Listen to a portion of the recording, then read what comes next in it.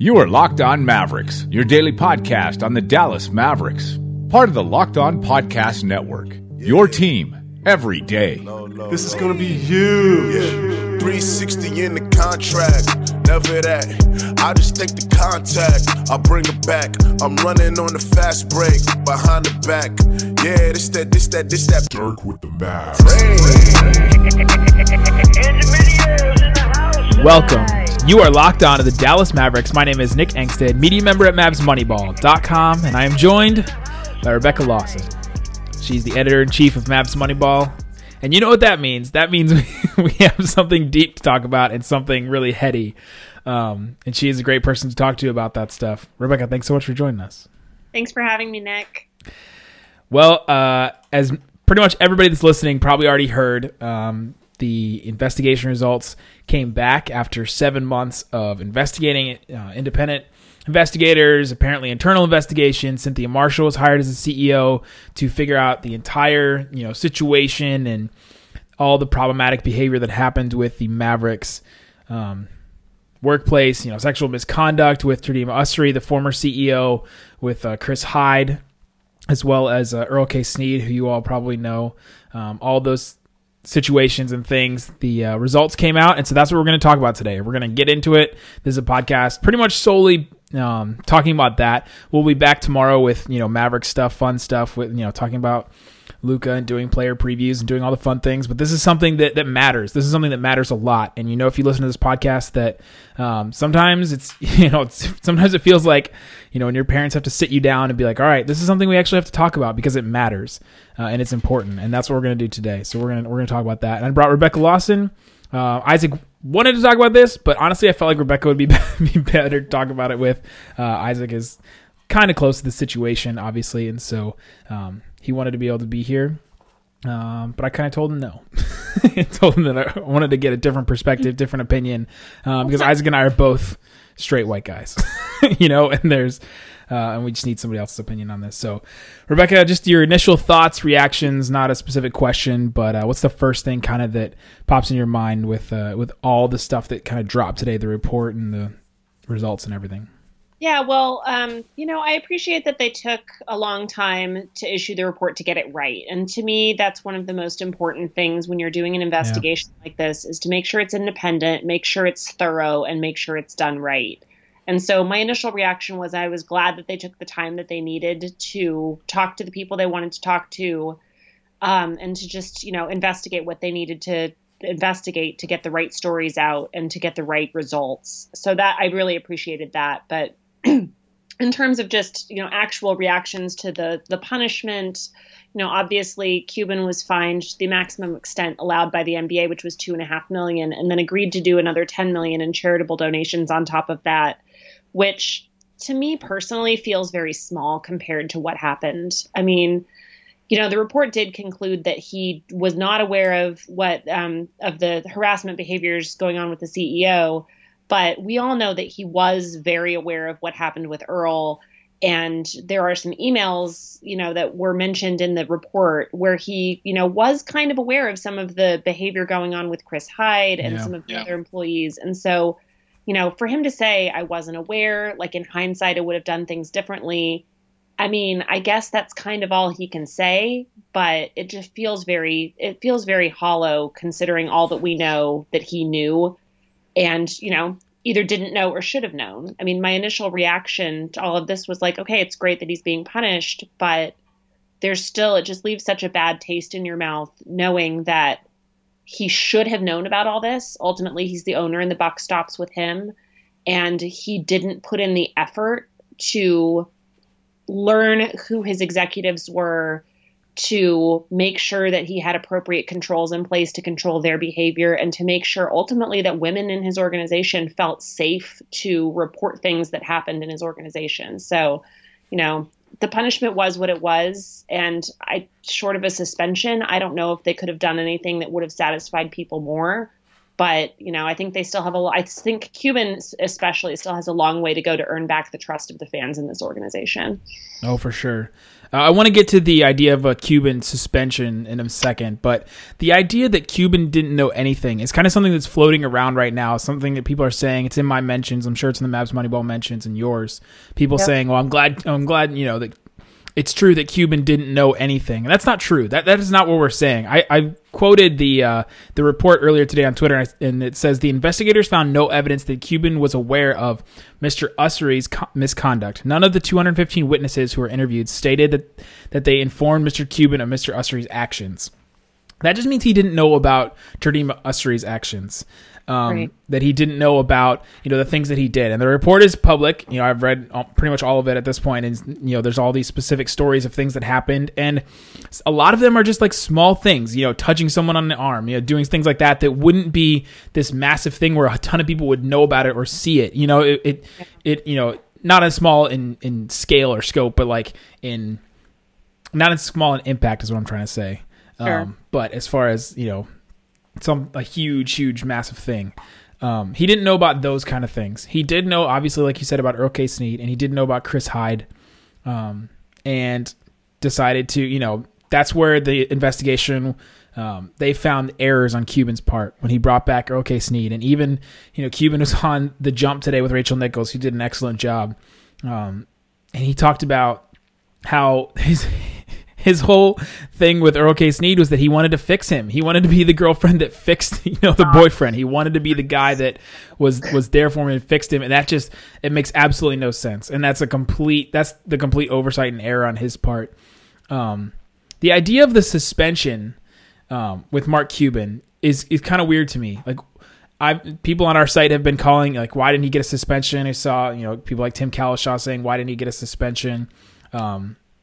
What would a Mark Cuban suspension really accomplish? That's my question. What do you think that if they told Mark Cuban, all right, you have to step away from your team for a month, a year, a whole season, what would that actually do? Do you think that would be a fair punishment for him to do, and what would it actually accomplish? Well, I think it would accomplish a couple things. First of all, it would send a message to all the women who were involved in this that what you did merits a punishment that actually takes something away from you that you enjoy. Because so many of these women who were involved in this had their freedom taken away from them, had their choices taken away from them, and in some cases had to make the choice to leave their job because they didn't feel safe in their workplace.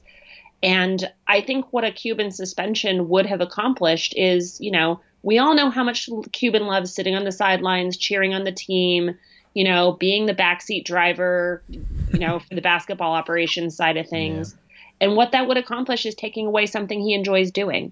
And I think, in a lot of ways, he can go on The Jump and he can go out in the media and he can face the press and he can be contrite. And, personally, I think Rachel Nichols did an amazing job of taking him down, just reading some of the worst parts of this report to him and just letting him react to them. Yeah, he took himself down, really. Yeah. And, props to him for subjecting himself to that kind of thing. It seemed very clear that he kind of went on and didn't put any limits on her, which I appreciate. Yeah. And, really, he couldn't have done that and it looked good anyway. But, there's something to be said for being out in front of the media and having, women who are involved in this and see him being contrite and see him being taken down by someone like Rachel Nichols. But, it's like being grounded when you're a kid. It's, they could have taken away something he enjoyed as, even if it was nothing more than a symbolic, like, you did something bad.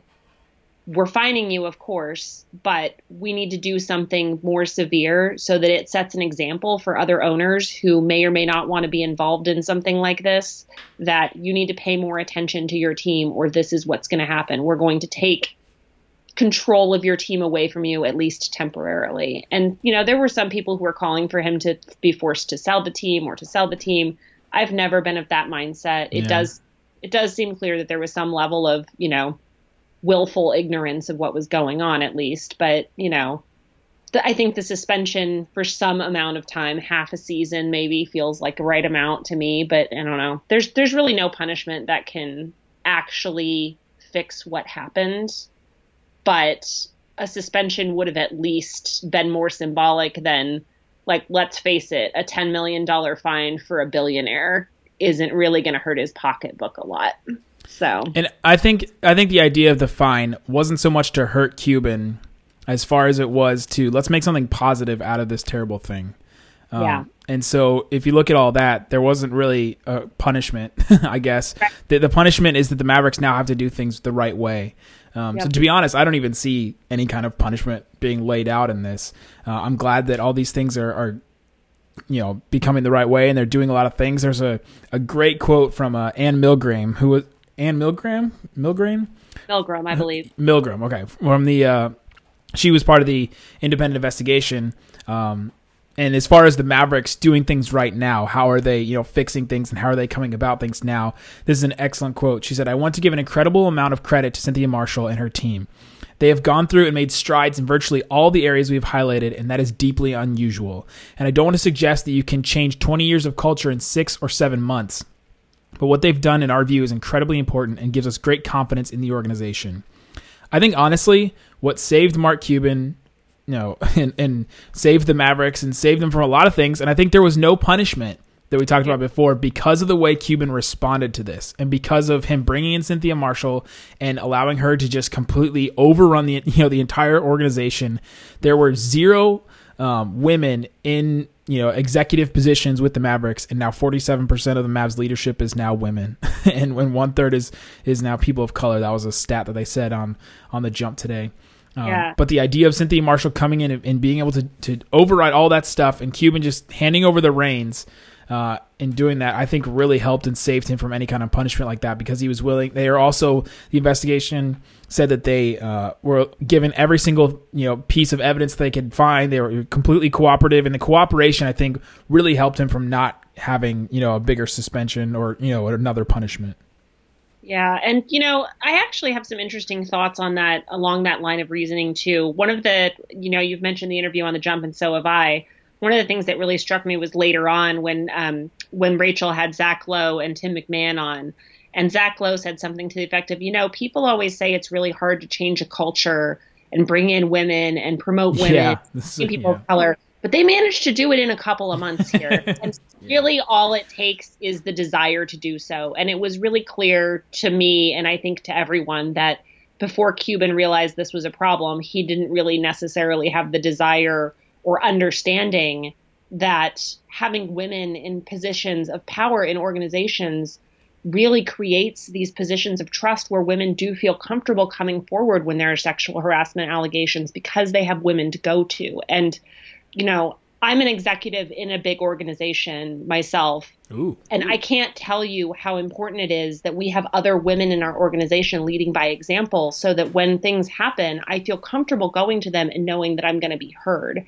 And, it is something that you can change overnight if you really want to, and if you decide to pay attention to it. And I think that should be one of the big takeaways that everyone sees from this is, changing a workplace culture isn't difficult to do if you want to do it. Yeah, it's the idea of, we did this thing at this internship that I went to where it's sort of around like a boot camp. You have to do all these, crazy physical exercises and things like that. And this, somebody would walk around and they would yell at you if you're doing things wrong and be like, straighter on that plank, or, go all the way down to your push-ups and things. And so if you're doing a plank, and you have your hands in front of you, sort of in the push-up position, but straight out, and you're supposed to keep your body as flat as possible. And they're like, hold that as long as you can, as straight as you can. And they would come up to you and be like, can you do that straighter? Can you do that better? Can you do, a squat deeper or something like that? And if you adjusted at all when they said that, then you weren't doing it correctly. And it's the idea of you can change if you really, really think about it. And you don't really realize it because you think you're doing it right, but you just haven't evaluated it, and you haven't looked at, you haven't looked at it, and you kind of get caught. You get caught doing it wrong and doing it not 100%. It's kind of that idea. And what really struck me throughout all of that is, you kind of go back to the very beginning when Cuban bought the team, and the fact that Usuri was a holdover from the previous owner, and he didn't even bother to re-interview him. And if all he had done was re-interview him, look at his background, make sure that this is the guy for my team that I want leading my staff on the business side. If that's all he had done, maybe all of this could have been avoided. And so I think that's a good lesson to not only other NBA teams or sports teams, but other organizations to just, make sure you're looking at leadership occasionally and making sure that your organization is on the right track and talking to your employees, because it's such an important thing for any organization. Yeah, I thought it was interesting the point he made on the jump about how he didn't interview Tareema Ussery, the CEO, when he first got the team. And he was already there. He had been hired by, oh my gosh, I'm blanking on his name. I think it was Ross Perot Jr.? Yeah, Ross Perot. That he had been hired by him. And you were accountable, Cuban is now accountable for that. And the idea that he bought a team, it was his dream come true. It was the thing that he wanted, so much and all this stuff. And he just was completely, enamored by the fact of owning a team that he didn't put the right work into it. And now, what is this, 20 years later, it's now coming to bite him, to come back and bite him because he didn't put the time and work into it and evaluating what he had actually acquired. Yeah. And something I want to say, too, is for people who are listening and only hear negativity, I really appreciate the work that Cuban has done to make himself a better person in all of this. It really did seem, watching the interview on the jump, it really did seem like he was contrite, that he had learned a lot about what it means in an organization to have women, to empower women and to, make sure women are heard. I mean, he does have a daughter or two, I believe. And, the idea that he would be the kind of owner who is not friendly towards women is, considering the women they have in power on the basketball side of operations, who are very impressive, is shocking to me. And so, I do believe that there was some level of willful ignorance on his part. Yeah. But, that's not an excuse. And I think going back, he really has learned some lessons from how to do things right in this. And going forward, he'll have the chance to earn back our trust. And I'm willing to give him that chance because I think he has learned from this and will continue to learn going forward. Yeah. Yeah. Man, I personally was I looked up to Cuban, as a person that's man, he came from nothing and, made this of his life and is doing all this stuff. And, it was just this, this figure that you look up to and you're like, man, one day, maybe I could be like that, or maybe I could, do like that. And you see that he's super involved and he's, investing, on Shark Tank, doing all this stuff, and you look up to him and then you see, man, these are people that are sometimes they're way in over their head too. Even if you're a billionaire, you can be way over your head in things. And it kind of, selfishly, I look at that and say, man, that makes me feel a little bit better about my life. Feel I feel in over my head on things, and a billionaire can even be in over his head on something. Now his obviously have massive consequences that affected, a lot of other people. And those other people I want to talk about, I want to briefly mention. Sure. I absolutely hate that today is about Mark Cuban, and that today is, it's just an indictment on Mark Cuban, that we're talking about Mark Cuban all the time, that it's all about Mark Cuban when he was not the one that, sexually harassed anyone, and that he was not the victim either. Those are the two parties I think that we should be focusing on, and almost no one is focusing on them. Yeah, it's, really what you have to bring this back to in the end is there were victims in this. And I feel like you're right that they don't get mentioned enough in all of this. He did issue an apology and, he does seem contrite, but there were victims in all of this who, had to recount things that happened to them in the organization for this report. And, props to them for being brave enough to come forward and recount the things that happened to them, because they were brave enough to share their stories, it's going to make this a better workplace for everyone else. And I think that's important. But, also talking about the people who were the bad actors in this. Ussery has been mentioned. I feel like Earl has just kind of fallen off a cliff and disappeared somewhere. And, he just retweets things now. Yeah, I stopped following him a long time ago. So, I didn't even know that he was on Twitter still. But he's a domestic abuser. He was a convicted domestic abuser. Twice. And admitted and convicted. And that was an actual thing that happened. And this is a guy that, I knew and who was nice to me. And it feels so disgusting now. So it's just so many of my memories of being in the locker room and being around these people now have such a negative connotation to them because of all of this. And that's sad. And it's, it's not about me though. It's about these women who actually had to have their jobs and their lives affected because of this. And at the end of the day, I'm just grateful that they were brave enough to come forward to help change this. Yeah. What do you think of, this has been mentioned before. Nothing really, new came out of this, but Mark Cuban didn't want to see Cynthia Marshall's 100-day plan when they first sat down. And, the 100-day plan when Cynthia Marshall was first hired as the interim CEO and eventually became the full-time CEO, she had this 100-day plan of how to fix pretty much everything. And Mark Cuban didn't want to see it, and still on the jump doubled down on that and said, I didn't want to see it. I just trusted her on this. Rachel Nichols kind of she called him out again and was like, isn't this how you got into this problem in the first place? Yeah, and I mean, his response was a fine one, because I initially had the same reaction that Rachel did, and his response was basically like, yes, but I hired this person. I know her character. I vetted her myself, and I do talk with her regularly, unlike the previous CEO who I did not hire. I did not particularly talk with regularly. So I kind of understand where he's coming from. But by the same stretch, I think, maybe do some reading, guy. Or at least have her walk you through it, I guess. Maybe step away from the Stairmaster, conferences, which he did, by the way. He didn't do the Stairmaster all last year. Did he? He didn't. That's good. That was a gimmick that I didn't really love. I mean, it was funny for us reporters, but. Yeah. At the end of the day, maybe, get out of your player's way and let them do their job. I personally enjoyed it, being able to interview a billionaire while he's heaved over going up the next flight of stairs that continues to it was him. Fun. No question. It was fun. Question. Yeah, Mark Cuban sweated on me was definitely something I said at the Thanksgiving dinner table to my family. That was impressive to them. Couple more things I want to get to, and then we'll go. Sure. What do you think of the idea that Adam Silver never suggested that Mark Cuban should sell the Mavericks? I think that's fine. I mean, it disheartens me a little bit that the conversation wasn't even had, but I kind of keep going back to, the idea that everyone does deserve a second chance. And yes, the things that Cuban did in not supervising his team appropriately and allowing an environment to flourish where women didn't feel safe is really, really awful. But I don't know that it rises to the level of, what Donald Sterling did, for example, which actually affected the players on the team. All indications are this situation, the team itself wasn't affected. The team didn't know anything about this.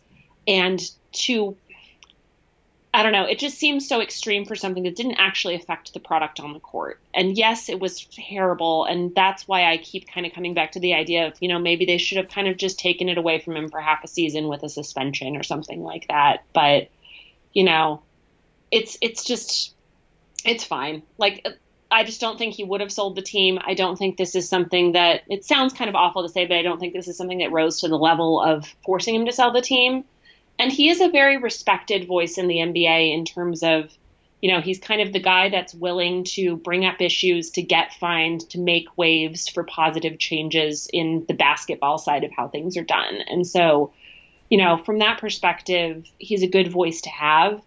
And he's a younger voice. There's a lot of these, older white guys who own teams who were super racist behind the scenes and, super awful behind the scenes. And he's someone who is seen as more progressive and, before this was seen as, someone who was probably, not racist, not sexist. I don't think that of him, by the way, before anyone takes me out of context. But, he's someone who is seen as a more respected and younger voice in the NBA. And so the idea that he, would have sold the team, I think that was going to be too extreme of a punishment for anyone. Maybe there are people that disagree with me, but I, for one, am just glad that he's going to put the team and the business office back on the right track. And, going forward, you can only look back so much. You can look back and learn from mistakes, but going forward, I think what matters is that the changes are made and they're made in the right way.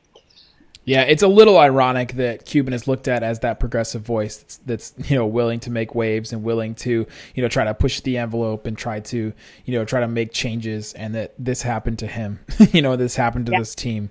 It's very ironic. It's very ironic in that sense. But and it's also weird to me. Last thing that I just want to say is that if this was any other business, if this was AT&T where Cynthia Marshall used to work, or if this was something else, something that didn't have a massive platform and massive interest because of the basketball side, we wouldn't talk about this at all. And I'm sure this happens in a lot of other businesses and a lot of other places, and it wouldn't have this big of an impact. Or it was kind of funny. It was hilarious to me watching the press conference, and you can actually go back and watch it on DVR on Mavs.com/rebound. You can go watch it if you'd like.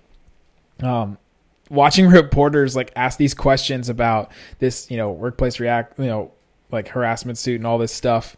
And even, me talking about this on a podcast, because we wouldn't do it for any other business, but because we care about the basketball side, because there's so much interest, that now it's this massive story that now we are, entrusted in covering. It's just kind of funny to me that it became that. Yeah, it's an important thing, and it's an important thing for all organizations. I do work for a big company, and I can tell you that these kinds of things are taken very seriously at big companies. And, public companies, and the Mavericks are essentially a public company. And by that, I don't mean like publicly traded or anything like that, but just something that's in the media spotlight. Public facing. Yeah. Public facing. There you go. And yeah, it's, for public facing companies, these kinds of things are going to get uncovered, and they're going to be brought to light. And I think that's a really good thing. And it's, as someone who is a woman and who is in a high powered industry, it's something that is so important that we get right, because it affects so many people these days. And, especially with the Me Too movement and all of those kinds of things, women need to feel comfortable reporting this kind of thing. And it's, we're taking baby steps these days, but they're incredible. They're big baby steps in the right direction. And it makes me hopeful for the future of women in all industries, and especially sports. Yeah, definitely hopeful. I think that's kind of what we took away from today, is that it looks like the Mavericks are headed in the right direction. They're under new management, and that they're flourishing under that as far as, the changes that need to be made. And so Rebecca, thanks so much for joining us and talking to us about this and giving your perspective. We really appreciate it. Thanks, Nick. All right, guys, thanks so much for listening to Locked On Mavs. We will be back tomorrow with another episode, and then Media Day on Friday. It's here already. It's wild. The season's going to start, and we're going to actually have some real basketball to talk about. Thanks so much for listening to Locked On Mavs.